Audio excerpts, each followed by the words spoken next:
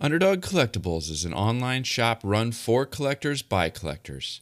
Join them every Sunday, Tuesday, and Thursday night as they break new products, talk sports, and hopefully you'll pull a great hit to add to your collection. Visit them at www.udogcollect.com and tell them Wax Pack Hero sent you. Remember, always bet on the underdog.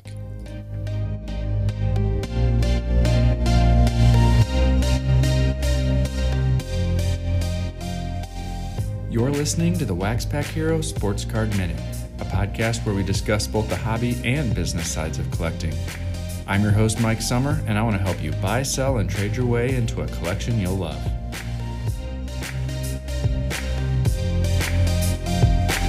Hello, everybody, and welcome back to another episode. Today, I've got a conversation with Ty Wilson, the man behind BreakerCulture.com and the Breaker Culture podcast. We're going to talk a little bit about his collecting background. We're going to talk about the origins of his creation of sports card content and how he decided to turn that into a business. Enjoy the conversation. Ty, welcome to the show. Well, hey, good morning. How are you? I'm doing well. It's Saturday morning. It's pretty cloudy here in central Illinois. Looks like we're going to get some rain later. Oh, I think you're getting our rain. You're getting our big storm, hopefully. Yeah, hopefully it gets through here. It's starting to get pretty dry. Yeah. Well, hey, I'm glad we got a chance to connect here and talk a little bit about Ty Wilson and Breaker Culture. It's got a nice ring to it. Hey, there you go. Maybe we just get started by giving us a little bit of your collecting background. Yeah. So the collecting background. So I've been collecting really since I was, since I can remember. Right. My parents were pretty good about letting us, as kids, like brothers, collect growing up, and so we would save up our allowance and buy cards as young kids. And I can still remember 20-something years ago, rounding up the kids in the neighborhood and having like trading parties. I feel like that's kind of the forgotten art of sports cards, getting together and trading cards. Who would have thunk? Every once in a while, we still do that at some of the local shows, but yeah, that's true. Yeah, and some shops facilitate that well, but no, man, I grew up collecting, Royals cards. I grew up collecting somewhat of a Chiefs collector, but I ended up gravitating towards like Drew Bledsoe and certain players that I really liked. I liked the San Antonio Spurs a lot growing up. So yeah, I just built collections that way, and I had a couple close friends that were really big collectors as well. And so we would all go to card shops together and collect our guys. And I mean, gosh, I still remember like buying Finest and SP when they hit the streets for the first time, like in '93 for Finest, an SP, trying to chase the Derek Jeter rookie. Like those were the days, man. Like those were some of my best memories in sports were those days. What was your first set? What was the year that you started collecting that first set that you started to buy a lot of? That's a good question. It's one of the collector's choice sets because those are the ones I could afford. You get the 99-cent packs, right? So I think I had a few of the collector's choice sets, but it was a lot of the basketball. I remember the 95, 96, like 96, 97 Fleer Ultra basketball being a really important one for me. So, okay, so I started mid-'80s. It sounds like you started early 90s then. Correct, yeah. So I was 10 in 82 or 92. So yeah, I like early 90s is when I can remember the most. How about now? What do you collect now? So now it's a little bit more about what my sons want to collect, right? So we're big Mizzou fans, Mizzou Tigers. So we collect a lot of Mizzou players. So like Michael Porter Jr. we go after, and then we're all about the Royals. So we have a pretty, when we open product and sell it, we're doing it as a way to fund our Royals collection, more or less. So me and the boys have a good Royals collection. My older son is a big Chris Bryant fan, so we got expensive taste, man. From Michael Porter to Chris Bryant to like Bobby Witt. Like you got some of the most expensive guys in the hobby. That is true. Although Bryant's come down a little bit over this last year, so very true. Kind of off his peak. At what point in that whole process did you start to do the selling aspect, or when did some of that kind of business side of things come in for you? Yeah, so I would say it was probably in the late 90s and early 2000s when I was in college, maybe late high school. and I realized I need some cash. Mm-hmm. And so I started selling off some of my cards. And at that time, like eBay really wasn't as big, right? There wasn't a true sports card marketplace. But it was, I mean, I tried to sell them on eBay, but I remember just thinking about flipping and like trying to go to Walmart and grab, boxes of cards and open them and flip them. And even then, like buying them on blowout back then, the early 2000s, and opening and trying to make money was trying to hustle and do it, but it wasn't very lucrative. It was experimenting. Did you have that kind of stereotypical break, or it sounds like maybe you were fairly consistent from the time that you started through today, or did you have a break? A break as in like as in not really being an active collector or not really being active in the hobby?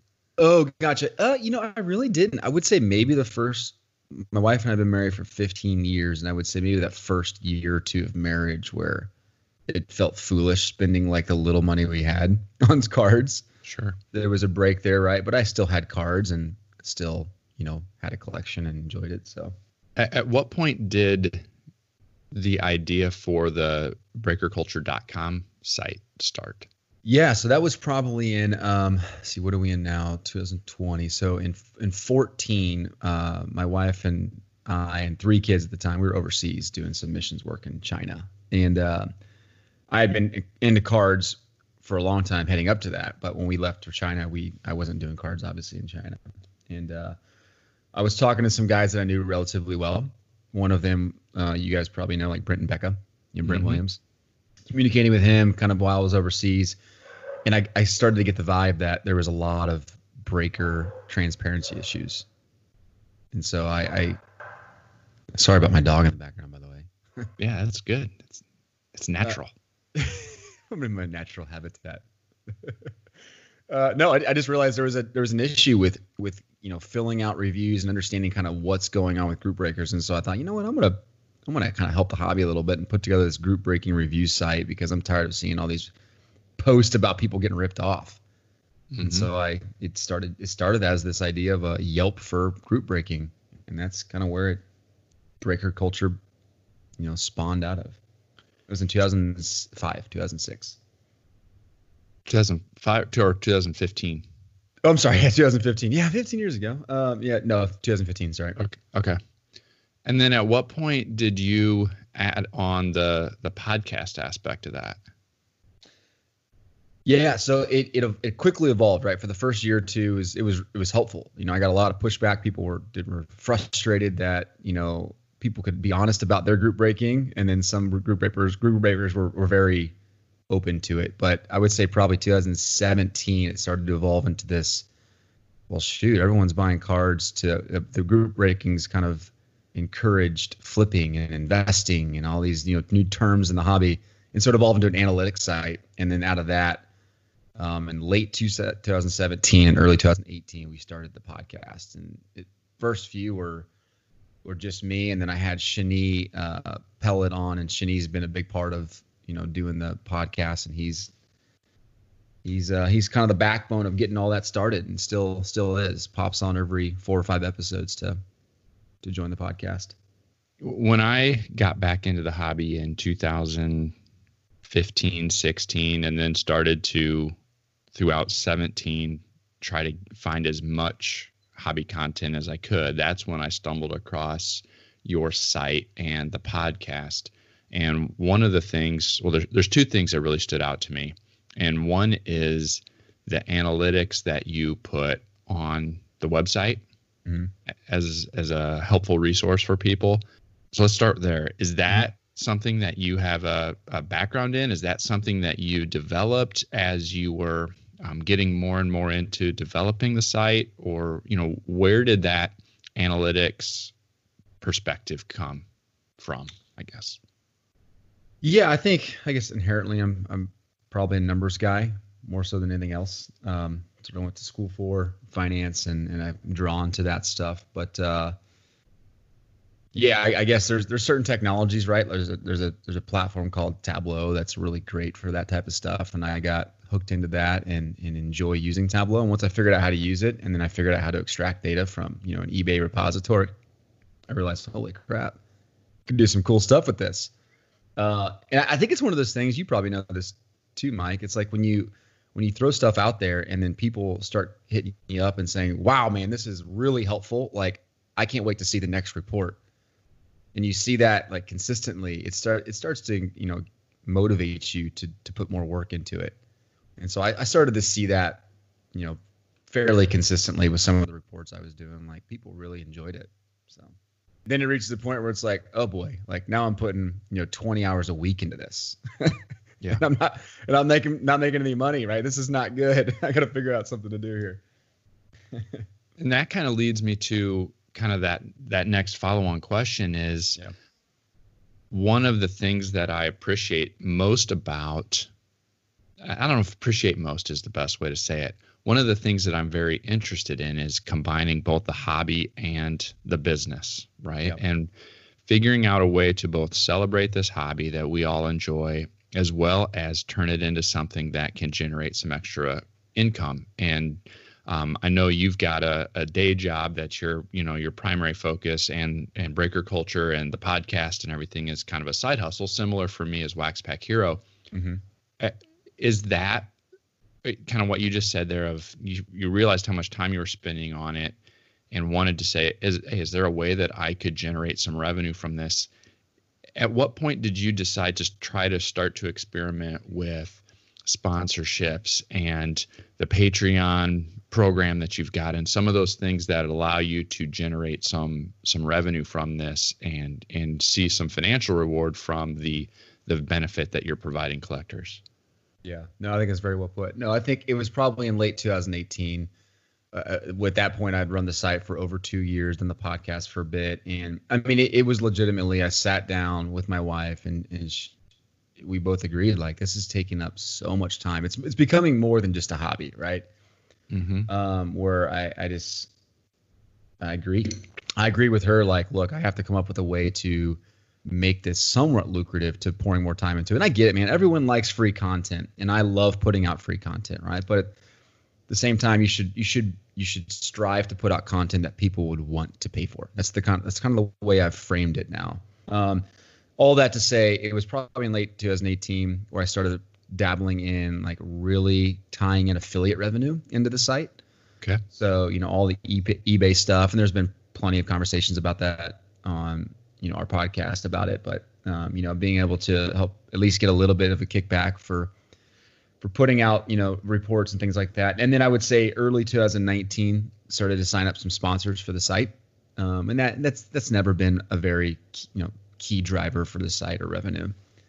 But it was probably mid 2019. So it's been over a year now where we had the Patreon up. And that was just one of those things where I had folks saying, hey, can you do this for me? Can you do that for me? Can we dive deeper into this type of insight? And I thought, you know what, let me put together something where people want to pay for this, $15 a month. And I can spend an extra 10 hours a week or 10 hours, every couple weeks putting together really deep reports for them, and they want to pay for it, then I'll do it. And so that totally surprised me with how many people were interested in that. And I have a very solid group of people that pay for that every month now. So it's an interesting balance to walk between, you still have a lot of good free content on the site, but then where do you draw that line of, okay, this is what I can do for free, and this is what I want to add on to the Patreon membership side of things. Do you have like a rule of thumb on what you use to kind of draw that distinction? Yeah. So I would say there's two things. One, typically for Patreon users, I'll give content early. So I'll put out stuff that might end up on the site anyway, but I'm going to give it to Patreon users, 3 or 4 days before it hits the site. Because a lot of people use it now for, them making decisions on their, spending in the hobby. Where do I spend? Where do I sell? Where do I buy? All these things. And that's kind of what they're using to drive their decisions. And then others, certain pricing ladders and things like that, I've always had free on the site, and I will always keep free on the site, but I don't do them like weekly anymore on the site. It'll be more like a monthly report that summarizes content. So yeah, it's a fine balance. You're right. It is tough, right? It's you get some people that are rubbed the wrong way with it, and some people understand like time is valuable. Like time's the one thing we can't get back, Yep. And so I'm trying to be sensitive to my family, right? I'm held accountable to my family. That's all I know. The other aspect that attracted me to what you were doing was the podcast itself. And even, I mean, well before I started this podcast, I had been listening to you, and one of the things that stood out to me was just your interview style and the conversational nature that you had with the people and stores and breakers and things like that you were interviewing. Did you have much of a background in podcasting, interviewing, presentation, that whole interpersonal aspect of things, or is that something that you just had naturally or you developed along the way? What's the story with the podcasting and interview stuff? First off, you have a great style too, by the way. You do a really good job. But I would say I've been in sales, in software sales for a long time. And so communicating with people and asking questions is part of what I've had to do for a decade. So I think it's maybe just in my blood to a certain extent, but you get the first couple out of the way and you start to learn kind of how the podcast world works, what audience is like, and you get your style and you kind of stick to it. And I think that's one of those things. The first, I think I moved them off of the iTunes world. Like the first 10 podcasts were so bad. They were just terrible. And it was just, you realize when you speak over people, when you don't ask leading questions, when you don't ask like second level questions, like it's boring. People don't want to hear me talk. They want to hear the interviewee talk. Lessons learned is how we got there. But thank you for the compliment. I appreciate it. You're welcome. Now, at some point late second half of last year, the Bench Clear Media Network started that you're heavily a part of. Yep. Can you tell me kind of what the origin for that was? Yeah, I think so. The idea behind Bench Clear is relatively straightforward. Like there was a group of us that thought, you know what, like the hobby is just, it's a straight line upwards right now. Like there's just so much excitement around the hobby. And yeah, you're right. This is during the national where we really started having conversations around this. This is Jeff and I, from Pat Geek, sitting down, and he's a big time media guy. And so we just started talking about what would it look like to get, certain content producers together just to in one channel to put out constant content, daily, every few days, and just have a constant flow of good stuff coming from one spot. And so that's kind of that was the simple idea behind it. It's changed a little bit since then. We're trying to figure out how to navigate it, but it's going well, I think. But it's just there's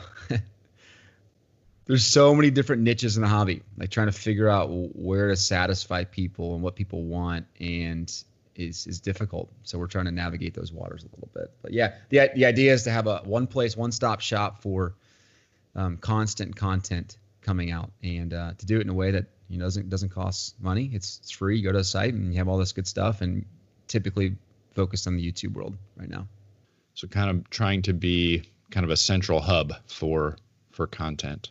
Yeah, I mean, a perfect world would be have a channel that's got stuff on every day, that you can tune on. Thursday night, you're going to have a couple shows that are running their episodes, and you can put it in the background, watch it while you're collecting and all that stuff. So we'll see if that works out.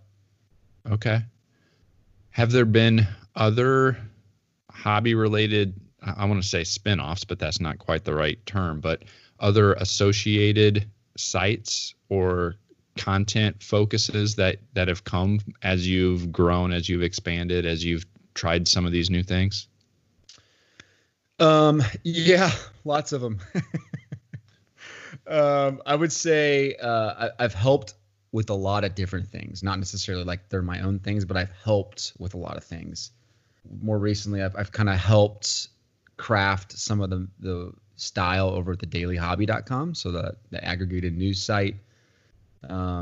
Use some of my web expertise now to help with that. And then, little things on the Group Breaker side, just kind of giving my feedback. And I've never fully, been a part of any Group Breaker site because that would be a conflict of interest, I think. But help provide feedback and kind of groups starting up and it's very easy, right? Go back and listen to episodes and you can hear these guys that have been doing this for 10 years talk about what they've gone through. That's probably the easiest way, but get a lot of those questions. People think I'm the expert, right? Because I interview them, but it's like the experts are the ones I'm interviewing.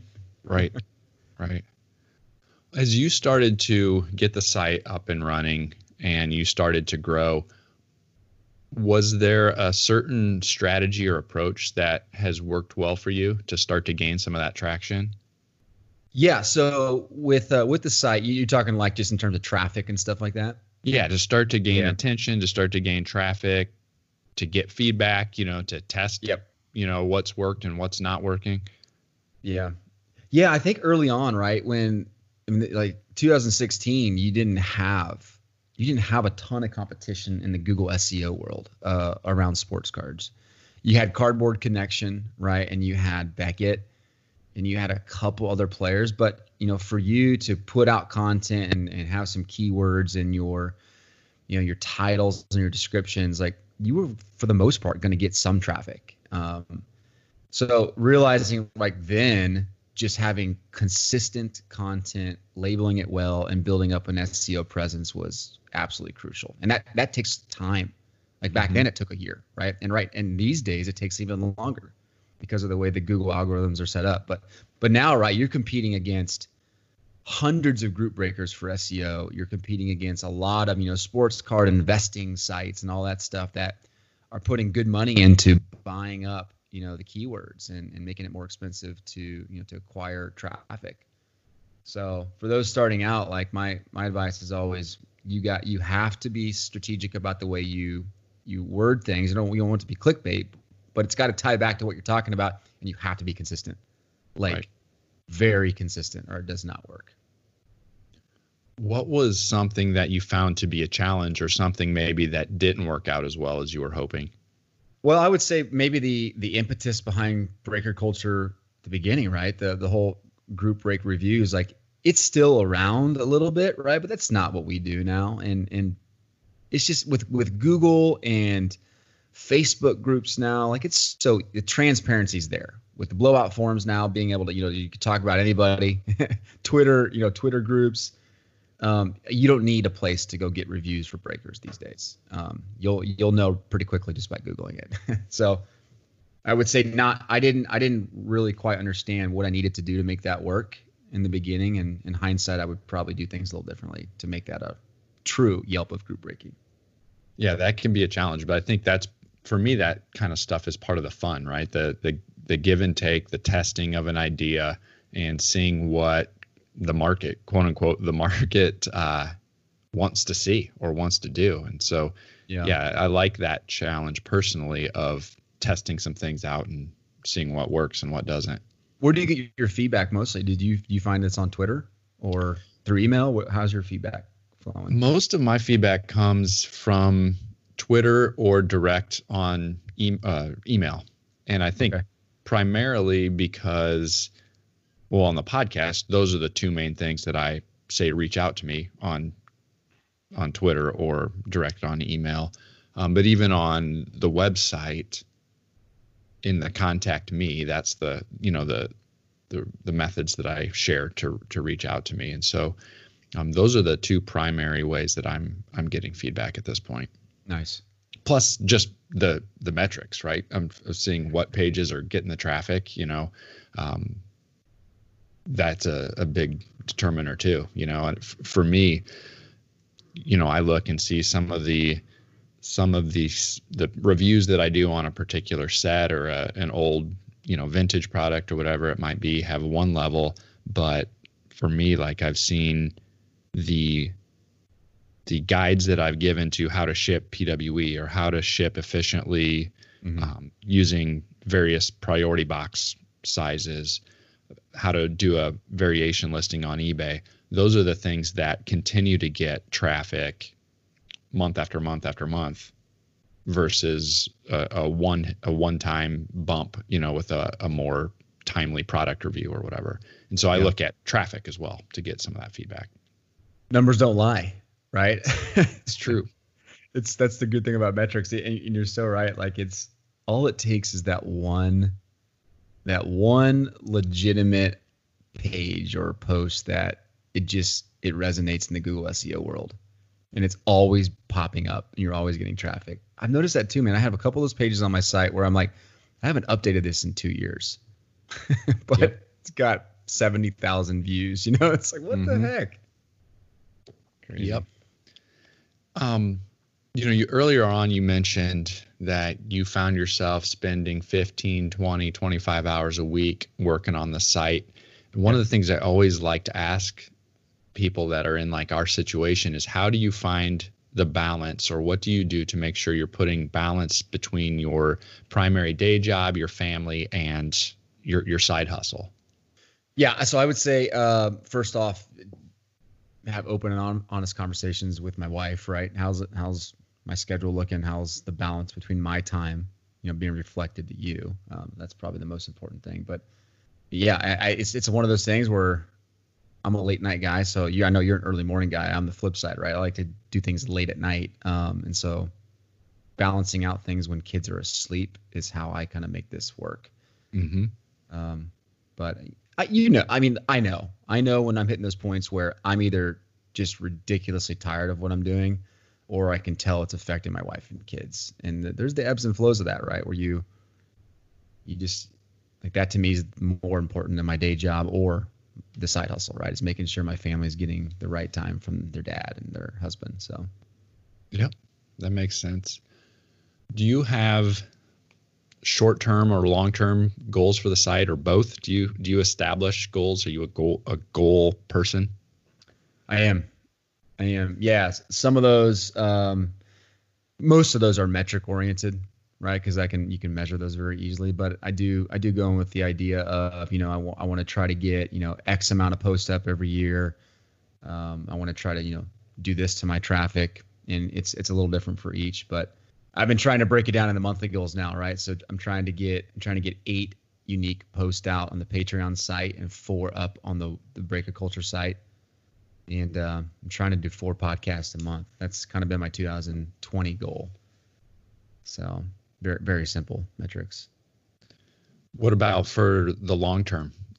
So for example, for me, part of where I'm currently at is, over the next 10 to 15 years, I would love to be able to grow the site and the podcast to a point where it's generating some supplemental income that will allow for me to retire early, kind of at that early retirement point for my day job, and be able to make up the difference between kind of the full pension and the early retirement pension.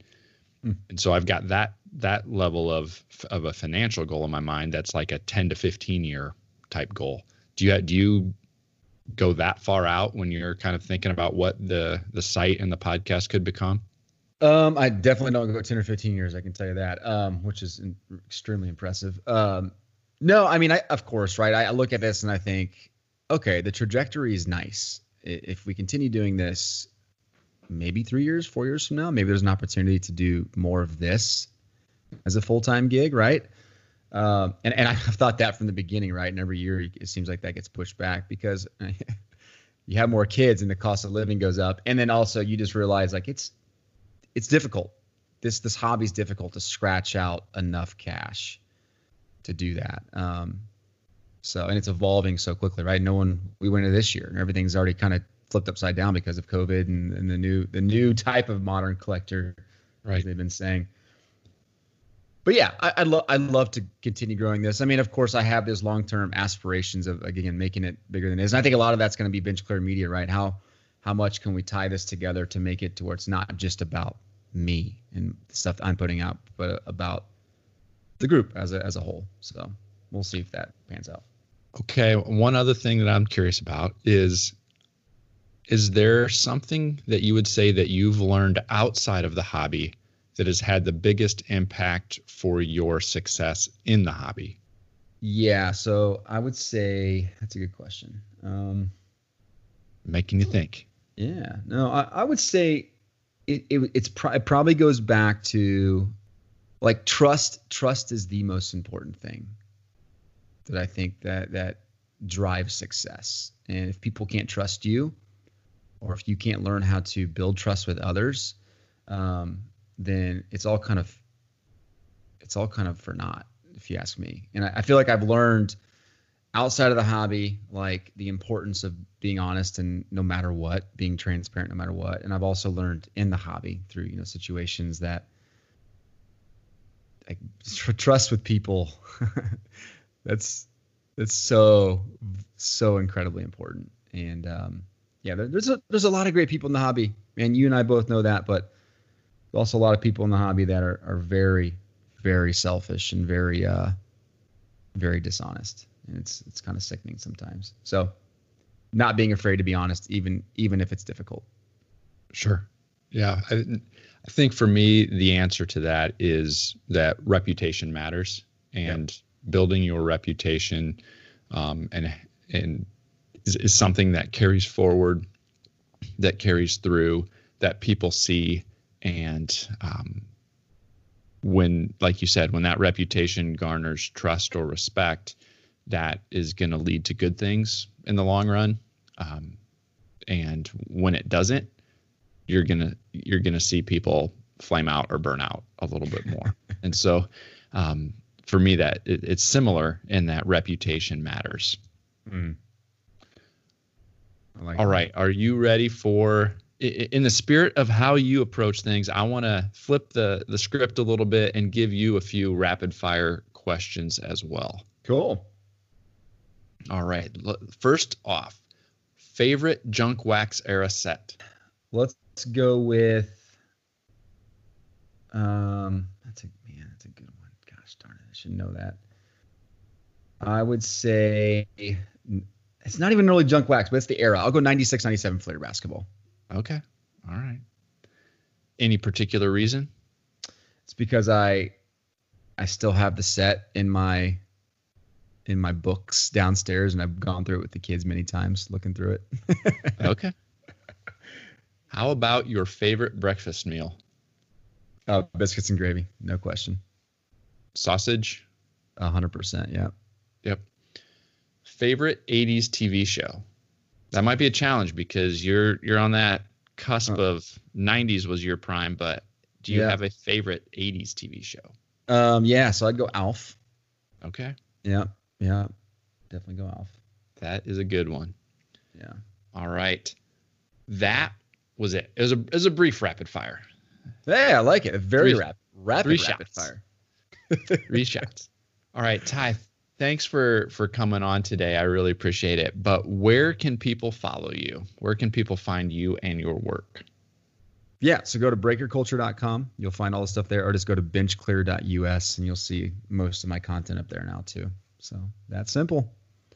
Very good. Very good. Well, thank you for coming on the show. Thanks for having me, Mike. Appreciate it. Have a good day.